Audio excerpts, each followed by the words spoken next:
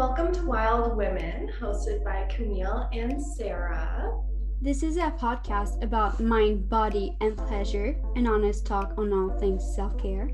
We discuss issues related to dating, fitness, beauty, mental health. We also discuss stuff about social issues, and we often have interviewees that come up and tell us a little bit about their businesses or their inspirations or motivations or just their journey through some type of recovery. For those of you who haven't listened to us before, this is our second season. Let's dive in. So welcome to Wild Women. Today we have a special guest. Camille, do you want to introduce her and let us know how you know each other? Yeah, so I met Katie 2 years ago, I think, in Bali. We had a self-love retreat, and I was so excited to have you on here today because I remember you're such a light, and I just love hearing you talking. You're so inspiring. So can you tell us a little bit more about you today? Yeah, for sure. I can't believe it was only 2 years ago. I think, just 2.5 years ago, we were on this retreat and everything has just transformed and shifted for me, probably for you too, but it's crazy. Yeah. So now I am an empowerment coach. I help men and women to break free from fears of what people think, heal their deep-rooted self-worth wounds, and build unshakable self-belief so that they can stop settling in life and start creating a life that sets their soul on fire. So I do that now because of my own journey, which all began, I suppose, on that retreat or just before that retreat. Amazing. Can you tell us a little bit about your journey and like what brought you to coaching or what inspired you to become a coach? For sure. So I think for me, I had maybe like 2 big spiritual awakenings caused by pain in my life. And it just woke me up to healing myself. So my intention was never to help others at that time. I was just simply trying to survive. I lost my dad when I was early 20s. He was very sick for like a long time. He got given 2 months to live, but he ended up living 2 years. But it was just a very stressful time. And during that time, I couldn't cope and I turned to unhealthy coping mechanisms. So developed an eating disorder, felt out of control around food, felt out of control around alcohol, and was just in a deep-rooted shame that I didn't realize. So that was kind of waking up from that stuff and realizing that what I was doing was a coping mechanism, was where I sort of started my healing work. And then I got really into this inner work. I tried a lot of therapy, but I just loved the more spiritual and holistic approach to healing. So I kind of went down that path a little bit, but just for myself again. And then a few years later, when I'd sort of healed from that stuff, I had a really bad breakup. So I was engaged and my life was heading a certain way. And then obviously it got turned upside down. I left the relationship and spiritual awakening 2 happened. And I realized there was a lot more healing to do. And I went a lot deeper. And that's when I met Camille, when I'd come out of that relationship and I was all about the place, to be honest with you. I booked that retreat to just focus on me and just change my life. And I think it was just after that I realized how different life could be and how quickly you could make transformations and you didn't have to stay stuck. And I just had this desire to help others. I was like, I have to share this wisdom with other men and women who are stuck, suffering and powerless over life, because there's another way. So that's what inspired me, my pain, really. The idea of getting stuck, I feel like that's something that so many people feel like they're in, they're just going through the motions every day and they don't understand like their ability to grow, In like your terms, how would you define that feeling of being stuck? And why do you think people get there?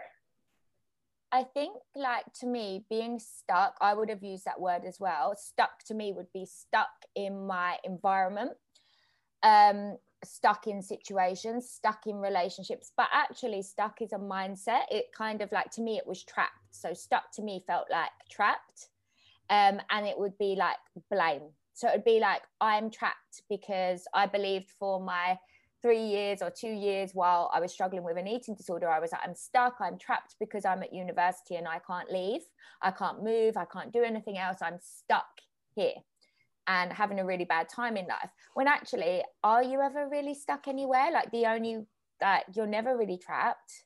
You know, you always have the power to leave a relationship, to leave university halfway through if you don't like it, to do anything, but you convince yourself like, I'm stuck, I'm trapped, there's nothing I can do.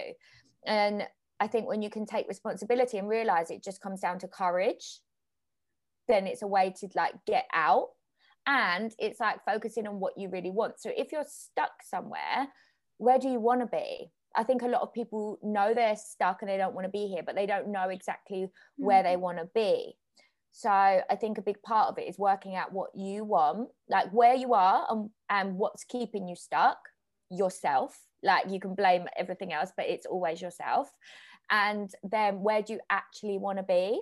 And then you can start working out like the steps to get there. But yeah, I would just use the word stuck, to be honest, or trapped it was for me, I felt. I know like before you did coaching, you were in another completely different industry. What made you change to coaching? Like, did you feel stuck in that industry, in that job? No. So like my past, I've had quite a few careers. I was a hairdresser for like 10 years. And then I really wanted to get into events, which like in the UK is very competitive. It's very difficult. And so I went to uni like older as a mature student. So I worked really, really hard to get this events job in London, working with loads of brands, working in Ibiza. I literally got my dream job. So I really wasn't planning on being a coach. There was no plan for me to do this. And then last year during lockdown, I'd come back from traveling and I had like, my intuition was shouting at me, like, I need to help people, I need to do something. And I didn't really want to, because I loved my job in London. Like the only reason I came back from traveling was because my job allowed me to have like a couple months off. So I didn't really, it was a bit annoying that I was like having this intuitive, it was literally a full body like anxiety that I could not ignore in the end. And I was like, I need to explore this.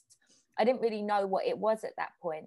And so I started to think like, well, who could I help and how could I help them? And that was last May. So when I realized in May that actually my sole purpose is to help others to do something else and use my pain for purpose, that was, I wrote some goals down in May, and I wrote empowerment coach. I wrote that I'm going to work for myself. I wrote all of this stuff with no clue as to how to make that happen. But a year later, I've done it.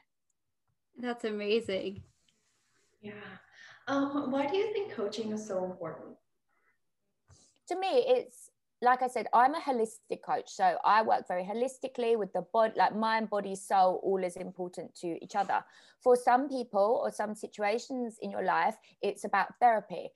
I have had therapy, like it served its purpose. But for me, the real transformation happened, the real shifts with this holistic work. And it's something that you can do yourself. So with therapy, it's great for like talking, understanding why, understanding where your patterns come from. But with my work and like with a lot of coaching, it's like you're doing the work. And I think it's so important that people are able to feel, my whole thing's about from becoming powerless to reclaiming your power, right? But you can only reclaim your power when you know what actions to take. And this type of work is like actionable stuff. So yes, you explore what's within, you heal at the core of your struggles, your inner child, your shadow, all of that. But then it's action, and coaching is all about getting you to where you want to go. So I think it's so important to have therapy if you just feel like you need to really stay in the past and make sense of it all and make those links. And then maybe once you've had therapy, or if you don't need therapy, if you're stuck and you want to go somewhere, use a coach. Mm-hmm. Yeah, I can totally relate to that. I was in therapy for years, like all through my late teens. And then I finally was like, okay, like I need something a little bit more. Like I'm healthy, like I feel okay, but like I need that extra push. And a coach literally just, it changed everything. You know, it actually made me feel confident in my recovery, confident in who I am. And yeah, no, I think coaching is so important and can serve so many purposes, whether it's just wanting a little bit more, or even, healing from past traumas too. Like coaching can serve all those purposes if you're with a good coach. And yeah, sounds like you're doing great too as a good coach too. So that's amazing. Yeah, Camille, did you want to ask the next question? Yes, well, I'm curious, did you do any specific kind of training to be a coach, or? Yeah, so at the beginning, because I didn't really know what I wanted to do, I actually wouldn't use the word coach. Like, I wouldn't admit to myself I wanted to be a coach. And like looking back, it's because where I was living, the people surrounding me, like they weren't familiar with this industry, with this work, with this stuff. That to them it was like stupid and ridiculous. And I was quite open that I did all of this stuff, but like my affirmations and things on the wall behind me on post-it notes, I'd have them all up at work and people would just like take the piss, really. And so I think I didn't want to admit to even myself that I wanted to be a coach. So had I have admitted that to myself when I had this sort of awakening that I needed to help people, I would have done a coaching certificate. But instead I did an NLP course, which obviously is linked to coaching. But I did that because I looked at coaching and I remember saying to myself, coaching is not a real job. Even though I'd worked with coaches, I think I dated a coach and he was really cringy and too much. And so it put me off coaches, to be honest. That is kind of what it is. But I did NLP instead. But I actually ended up leaving the course towards the end, because I realized it's so set in its ways, it's so rigid. And that's when I did a holistic life training course, which is more the stuff that I feel very passionate about. It's the stuff that's a bit weird to a lot of people, the stuff that I think I really wanted to do. But in the beginning, I was still worried what people would think. So yeah, I still take a lot of mindset stuff and strategies from NLP, but I know that like I much more love the deep healing work, the shadow work, all of that stuff. That's so cool. Yeah, I know with my coach, she's an NLP specialist, but she's going back to school now to get her PhD in holistic medicine. So it's really interesting how, even though, there are some coaches, and NLP is very popular in North America, even in Camille and I's life coaching course, they did a section on NLP. But yeah, no, it's crazy how NLP can just be manifested into like other avenues as well, and how people are integrating different modalities to, just create their own type of coaching modality that's kind of a mix of everything. And I think it's wonderful that people are doing that. So how has your relationship with food and your body changed throughout the years? Oh my God. So I find it hard to even relate to that past version of me, to be honest. I think it's been about 4 or 5 years since my eating disorder days. I was like bulimic. I was secret bulimic, like nobody knew, and I wasn't, again, admitting it to myself. I would binge eat, I would then restrict heavily, and I was just shaming my body constantly. I was constantly striving for perfection, and I was so small, I was so tiny, and it still wasn't good enough. It was never good enough. And it was like I got a kind of like sick satisfaction from picking apart my body. It became a habit, very unhealthy habit, which I now know is a coping mechanism. So although I was like pulling apart my body, it kind of came from a place of to avoid what was going on in my life, like a lot of stuff. But yeah, I was stuck in that for, I think, like 4 years. And I remember like thinking I would just love to think like a normal person, like I know, Camille, you've had your things with food, and it's like my thoughts were just consumed 24/7 with what I ate that I shouldn't have eaten, and then the guilt and the beating self up that came with that, and then the shame for the binging, and then the anxiety that came from worrying about what I was going to eat next, or if someone was cooking for me, and then a shame around my body and like picking on my body. And that was like the loop of my life for a long time. And I actually had CBT to get me like out of the eating disorder, but to be honest, it was still there a little bit. Like I wasn't fully, I was a lot more healed, but I wasn't fully there. And I think it took this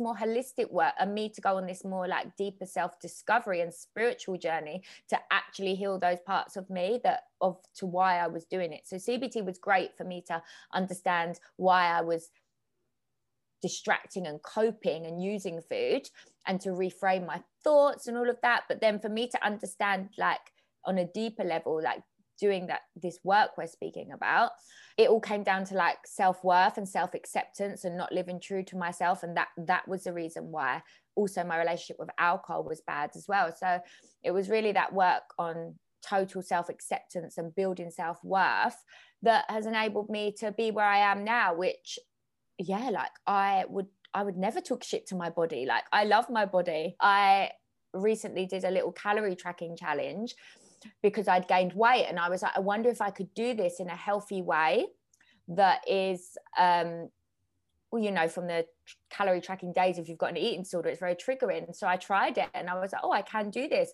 and I can also not do this. And so, I do feel free around food. That's so good. And I can resonate so much with like therapy helped so much for like the behavior part of it, but for like feelings of not feeling enough, like that's where like the self-love and the deep healing works like actually came from the holistic and the spiritual path as well for me. You mentioned with alcohol, so what was your relationship with alcohol? I think with alcohol, it was a strange one because at that time, people, you were either an alcoholic and you had a problem with drinking, or you didn't. And I felt like I was this like hybrid thing in between. I was like, well, I don't have a problem. I'm not an alcoholic. I don't drink very much. I drink maybe like at the weekend, and not even every weekend, every few weekends. But it comes back to this like feeling powerless and out of control. And I just couldn't have a couple. I would just go out and binge drink. And when I binge drank, also led to me binge eating. So then the next day and the next day after that, it would be shame and beating self up in this cycle. So the two were kind of linked. And I remember on the retreat that Camille and I were on together, speaking about alcohol, like, oh, I wish I could change my relationship with alcohol. I don't understand it. And it was the exact same to healing that relationship as it was with food, that void within, that not living true to yourself. But I longed to be able to just have a couple. I was like, looked at people that could go on a night out and just have a couple and then go home. I would always be the last one standing, who'd lost a shoe, who everyone thought was hilarious, the party girl, really. Mm-hmm. And how did that change? Like, how were you able to shift from that? It was a long process. So this is something that I really help clients with now, because again, there's a lot of shame associated with having a problem with your drinking, because you don't want people to think you've got a problem because you're not an alcoholic. But then people don't speak up about it, and it gets worse because they don't want to tell their friends on nights out. They don't want to miss on nights out. And then they suffer after, with the effects, the hangovers last days and days, and the mental effects of it. So this is one area that I do really coach clients in, and it's not easy. It's a journey. And I think the first step to it all is mastering the slip ups, picking yourself up and going back again, and speaking to yourself kindly and not beating yourself up for the past, and just learning from each slip up, because you don't turn around one day and say, do you know what, I'm going to just have a couple from now on, or I'm going to go sober. There's going to be bumps, there's going to be bumps in the road. It's my personal belief, I don't agree with all or nothingness. I spent a long time believing that I'm an all or nothing type of person. And when it comes to, it's very black and white thinking. And I think with alcohol, I was like, I'm not an alcoholic, and I believe that I can achieve balance. And that's what I was striving for. But I did toy with going sober, so many of those slip ups where the next day I'd be like, do I just have to go sober? Is this it forever? And it wasn't. It's just a healing journey of, again, getting to the core of why you're drinking. The drinking problem's not the drinking. It's usually an inability to say no, some people pleasing tendencies, fear of what other people would think, and not being able to be your true self. So when all your friends are drinking and partying, experiencing shame and not actually being able to say no, I don't want that, and I'm going home, and all of that stuff. So it's really a matter of confidence usually. And again, are you using it as a coping mechanism for something else, and really healing that pain? So when I do the alcohol work with clients, there's a lot of setting boundaries to help. However, the work isn't to do with the alcohol. It just, you do the inner work and it heals your relationship with alcohol. Mm-hmm. I 100% like agree with you on that. Mm-hmm. Yeah, and I think this topic is so important, especially for people our age. You know, a lot of us are just finishing university, and university binge drinking is like it's almost a part of the culture. You know, like you don't drink during big exams and stuff like that, but like when exams aren't happening, you know, like a lot of people use that as their like, you know, big night out, which can turn into multiple nights out. And yeah, I definitely think it's something that a lot of people have struggled with before, and a lot of people have that can cascade throughout their whole lives if they're not careful with it. And Katie, you mentioned shadow work. Can you tell us a little bit about that? So shadow, like part of your psyche, part of your mind is your shadow. So your shadow is like the stuff deep in your subconscious that society has told you is not acceptable, that is not okay to be shown. And yet it exists within you. And when you suppress that stuff, it grows and you hold shame around it. And you can create stories about it. So your shadow can be things like believing that you're an angry person, believing that you're a very jealous person. And when you suppress, so if you're feeling a lot of jealousy, when you suppress it and deny it and won't face off with it, it grows and grows and grows. And again, you buy into this story that you're a jealous person, when actually, is it true that people are a jealous person or not? Jealousy is just an emotion, and part of being a human being is to experience every single emotion. So if people would allow themselves to see this jealousy, explore this jealousy, lose the shame around it, and accept themselves despite the jealousy, they'll be able to work through it and ditch the story about themselves. So shadow work is coming to terms with or identifying the parts of yourself that you're suppressing, that you don't like. And it doesn't necessarily have to be emotions. It can just be anything that you hold shame around, that you think society won't accept about you. And so you must cover it and you must keep that inside. And the shadow work is basically identifying it and facing off with it. Like I do a lot of mirror work with it, where you literally look into your eyes at your shadow and you say that you accept yourself, you see yourself. And once you do that, you can start to explore it without judgment. And it's very linked to inner child. So the things that you were shamed for in childhood, maybe you were very out there and confident and always putting on a show, and you were shamed for it and told that you're too much and to sit down. So you can have this story about yourself that it's all about me, I'm too much. And you can hold, that can be your shadow. Whereas to somebody else, they weren't shamed for that. And so that's not something that isn't acceptable. But to you it is. So shadow work can be very, very personal. It doesn't have to be bad things at all necessarily, but to you it is. Mm-hmm. Does that make sense? Yeah, it definitely does. It definitely does.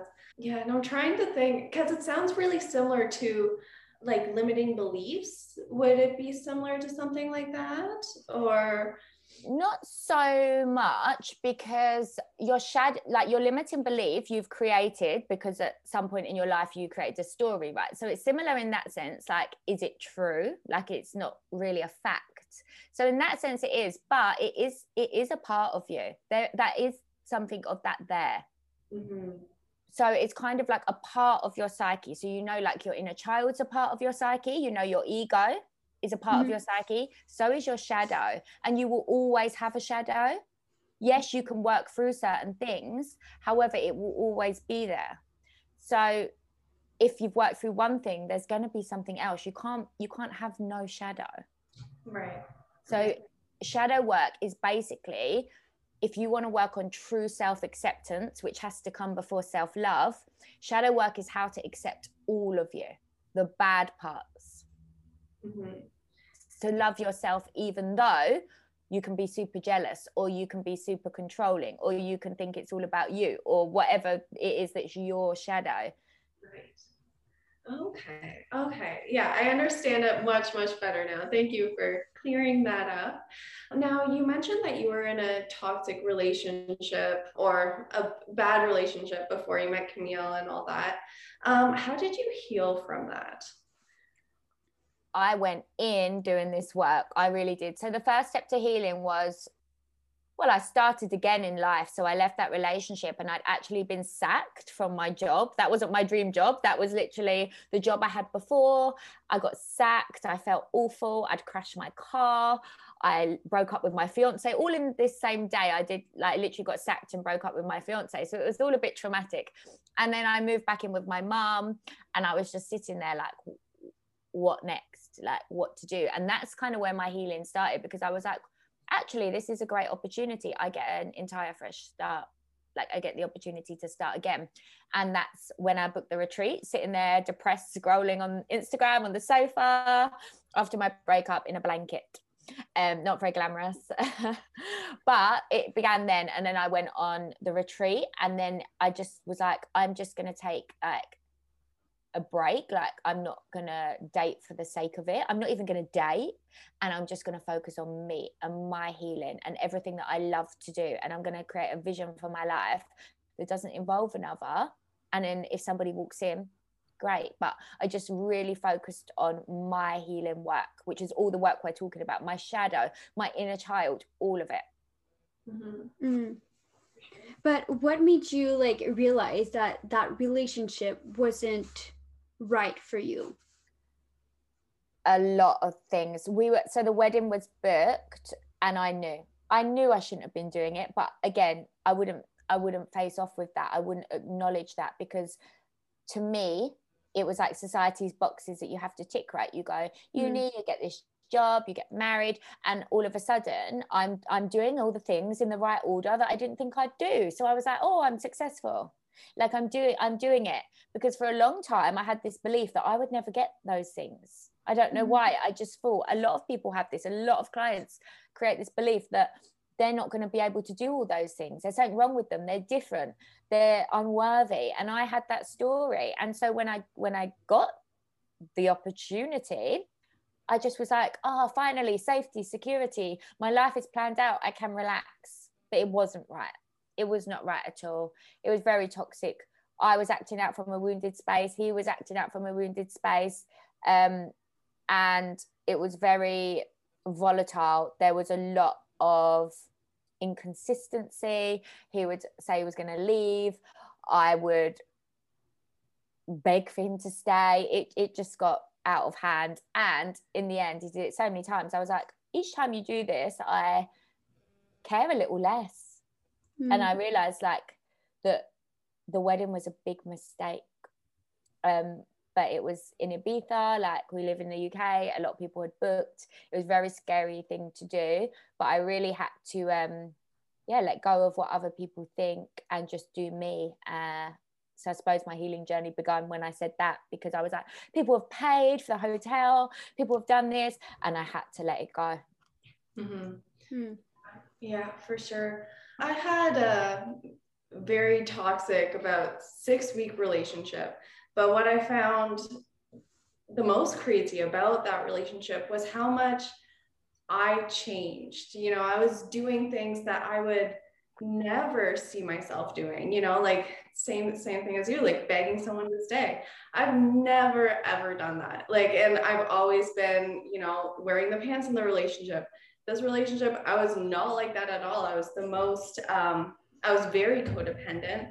Like, it almost changed my personality completely. And obviously, thanks to friends and family, they helped me realize that before I got down a really bad hole. But why do you think that happens in relationships sometimes, where people just start acting completely out of character? I think there's a lot with a power dynamic. And what's different, like, I'm in a relationship now, which is completely different, but it's always a power dynamic of one person trying to have power over the other. So I was the same, like, in all my relationships, I'd always been one foot out the door, like, not as invested as the other person. I'd never let my heart fully open, even though I'd been in like 2 long-term relationships before that. And then with this one, it's like he got power over me. And all of a sudden I was like doing everything to yeah, to please him. And like you said, like change my personality, suppress parts of myself. It was just quite manipulative. So it was a slow burning, I suppose. I didn't notice. But when I look back as to why I got stuck in that dynamic, it's because of deep self-worth issues. Not believing that I was worth more, limiting beliefs and patterns in my family about the way things end. And, you know, I had this thing that somebody has to do something really bad for you to leave. And in all my relationships, instead of leaving at the point where I just wanted to because it wasn't serving me, I waited for really bad things to happen. And so again, like the same situation happened. It's like I should have left sooner. I didn't have the courage, the confidence. I didn't feel good enough to go and meet somebody else. And I felt like I just had to make this work. And so I stayed until it got so toxic that the only thing to do was to break up. And I know a lot of clients do the same thing. Oh yeah, definitely. I think it will resonate with a lot of people. I do want to talk about your post-it and all of your affirmations, because I love when you post about that.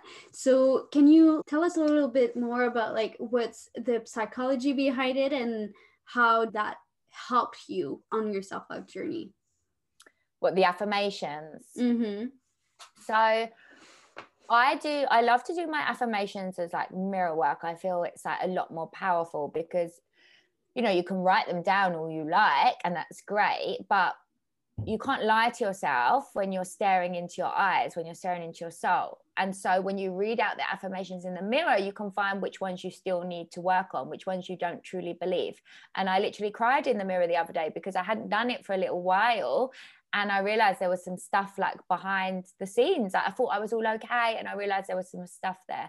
And so I think it's so beautiful in that sense. But in terms of like the psychology, the way of which I write affirmations is to understand my vision, understand all of the limiting beliefs, the things that are in my way, the things I believe that are in my way, and then to write the affirmations to counteract the limiting beliefs. And then obviously the mirror work and to looking into your soul is a great way to reprogram. A lot of people think like, oh, well, I don't believe that. So what's even the point of doing it? So what would you like answer to that? It's exactly true. I say to clients all the time, like I had this conversation with a client not long ago this morning, but all the affirmations in the world are not going to help if you still have got this belief there. So the true work, which you kind of need to work with a coach or a healer or somebody to work through, is what is this belief? Where does it come from? And go and heal at the core of your struggle. At the same time, you can work to program in this new belief. However, if you don't address where that came from and break through it, then you can put all the affirmations, all the self-love over on top of it, and that wound is still in there. So like with my work, I go to, what is it? Is it that you're incapable? Is it that you're unworthy? You know, like what is that core belief underneath all of them? It's generally like 2 or 3 of the same beliefs, the same like core beliefs that are under all the others. And then it's like, well, where did that come from? And then going and doing the inner child work is normally always childhood, and going and healing and reparenting your inner child. And at the same time, taking action. So you're getting to the core of it all. Where does this belief come from? So you can see that it is not true. It's not a fact. It's a story that you created from childhood or from some trauma or something. And realizing that actually, is this even your fear? Is this just your little girl's fear? Then the next thing is that obviously what do you want to believe instead? But I don't believe that yet. So how can you make yourself feel like this is your new truth, this new belief, by taking action to get there? So my client this morning, hers was about becoming an independent, committed woman. And that's what she wants to believe, because her inner child believes that she can't take care of herself and that she needs others and that she doesn't stick to anything. So she can start to take action to show that she is an independent, committed woman by, one task I do is creating a small ritual that you do every single day for 7 days, 7-day challenge. I'm going to do this every single day. At the end of the 7 days, you can say, I'm consistent. I've done this consistently for 7 days. And you start to build up evidence against why your belief is not true and why this new belief is true. So you start stepping into the woman that you want to be. So if it's like, again, like you can give up, if you're drinking a Diet Coke every day, give up the Diet Coke. You know, don't start with the big thing. If it's alcohol you want to give up and it's your biggest dilemma right now and you're struggling, you know, you're going to try and do that and you're going to feel like you're going to flop, you know, but start with the smaller things. And then once you start to build this belief that you are consistent or that you are capable or whatever it is for you, you're going to be able to work on the bigger things. So, you know, if you do not believe, another example is if you're trying to say that you love your body and you do not, you really need to do the deep self-worth work on where that came from, that body shame, and work on self-acceptance before self-love. So work on with your affirmation. Instead of saying I love my body, you can say I'm learning to love my body. And then again, action. This is a key point. Every day taking action. If I was learning to love my body, how would I do that? I would spend 5 minutes rubbing my moisturizer into my naked body and looking at it. You know, like I will start to do these small little things so that I'm coming at this from 3 ways. So saying the new affirmation, healing where it came from, probably the inner child, and taking action to make myself feel I'm stepping into whatever this new affirmation is. That makes like complete sense. And I think like it's so important because a lot of people forget the action part. Yeah, for sure. That's just it. I know even for me, Camille's doing a little self-love experiment right now. What we do during this is every day we're supposed to post a no filter compliment of ourselves. And I did mine yesterday, and Camille and I were talking about it last night. Like, I thought I was doing okay, like when it came to the whole confidence thing, but then, you know, trying to actually tell myself a compliment, like that was hard. Like my voice cracked near the end of the video. I was like, maybe this is something that I should probably put a little bit more time into working on. But yeah, it's crazy how like your self-affirmations can really tell you a lot about yourself and like the aspects that you still need to work on. Yeah. Now, we found this topic on your Instagram page. How important do you think it is to be in sync with your body and your period? Yeah, so I started this work about a year ago, just under a year ago. And it all came about because I didn't have a period for about 5 years. And I'd always wanted children, and it just terrified me. And so when I started to get them back again, I was like, it's really important for me to connect with my body and start to listen to the messages that it sends. So the holistic healing work is about emotions are stored in your body, you know, suppressed trauma is all stored in your body, and your body will give you messages through pains, through rashes, through your period, how regular it is, how heavy it is. And a big part of me understanding myself and what's really going on is to connect with my body, and my period is a massive part of that. So if my period is inconsistent, still what is inconsistent or not quite right in my life, you know, if my period's really heavy and painful, we are told that that's just the way it is sometimes, and it shouldn't be.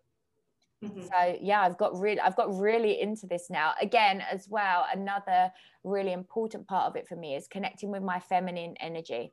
And the reason why I didn't have periods, I believe, as well as stress and trauma and things, was because I had a big disconnect from my feminine energy, and I was very in my masculine. And so when a way to tap into your divine feminine energy is to understand your cycles and connect with your body. Oh yeah, I love that. I feel like people don't talk about this enough. Yeah, and this is a bit of a personal question just for me, because I've always struggled with my period. And of course, the typical Western doctor told me, well, just get on birth control, it'll be fine. Not so much. So how would you, like, if someone needed advice about, you know, becoming more in sync with their period, with their body, what would that advice be? So if they were on birth control or wanted to come off birth control, do you mean? No, just trying to become more in sync with their period and, you know, having a consistent period. Well, I think the first thing is that if your period's inconsistent, it's starting to look beyond what doctors will tell you. So sure, seek like medical advice. Like I was under a lot of different specialists. I saw so many, had so many tests, but they couldn't really work out what it was. But the mind-body connection is strong. So it again goes back to this inner work. So if your periods are inconsistent, take a look at your life, take a look at your emotions. Are you holding on to anything from the past if you're not having a period? Are you, suppressing anything? Are you fulfilled in life? You know, like what is going on with you? And how could your periods be like a sign? Like what could, just open the question, like, what are you trying to tell me? I do a lot of womb meditations to connect with my womb. And this is what brought my periods back. People think I'm nuts, but by talking to my womb, I stopped shutting off from it and I started to develop a connection. So if your periods are irregular or you've not got a healthy relationship with your periods, have you got a healthy relationship with your womb? Do you hold any shame, any sexual shame from your past? You know, all things like that. And then starting to build this relationship through meditation, through talking in the meditation. The few times I did that, I couldn't get anything back, and I would be in a workshop with loads of people getting all these messages, and that's when I realized just how disconnected I was. So no wonder I wasn't having periods. Yeah. Do you recommend like doing like yoni eggs and all of that? Yeah, like I don't actually have a yoni egg, but I'm all for the self-pleasure, because again, it's relationship to your yoni. Like I went on a yoni retreat as well. I had a lot of like blocks of in terms of connection, and I didn't feel, in terms of pleasure, like I didn't feel so open about it. And now I love to talk about it. I think it's like, again, it's our birthright as women. We have a clitoris which only job is to receive pleasure. So, you know, why is this not more self-care almost? Yeah, for sure. So this is a little bit off topic, but we are both self-help book gurus. So what books do you recommend? What books really influenced your life? What books do you recommend to your clients? So I think for holistic healing and to understand the mind, body, soul connection and the power that you have, it's an old book, but it's amazing. You Can Heal Your Life by Louise Hay. Have you read it? No, but it's in my to read list. Yeah, that's amazing. It's an easy to read book, and it just gives you so much information, and it's really like the framework for holistic healing. So it gives you an insight into it all. So that's amazing. That's one of my favorites. My ultimate favorite book ever is called Light is the New Black. Oh my God, yeah. You have it, yeah. Here. I'm supposed to read it this summer. Oh, you've not read it? Best No. book ever. So it's about spiritual awakening, and it's about coming out of the spiritual closet, which I feel so many people, you know, not all their friends are into this stuff, especially like you guys' age. Like when I was that age, I was the only one, and you feel a bit weird for it. And actually, when you just let yourself out, you have a whole new life, opportunities. You'll make new friends that are into it. And she kind of speaks a lot about that. She speaks a lot about how you can turn your breakdowns into breakthroughs. And I read it when I was having a breakdown, so that was pretty helpful.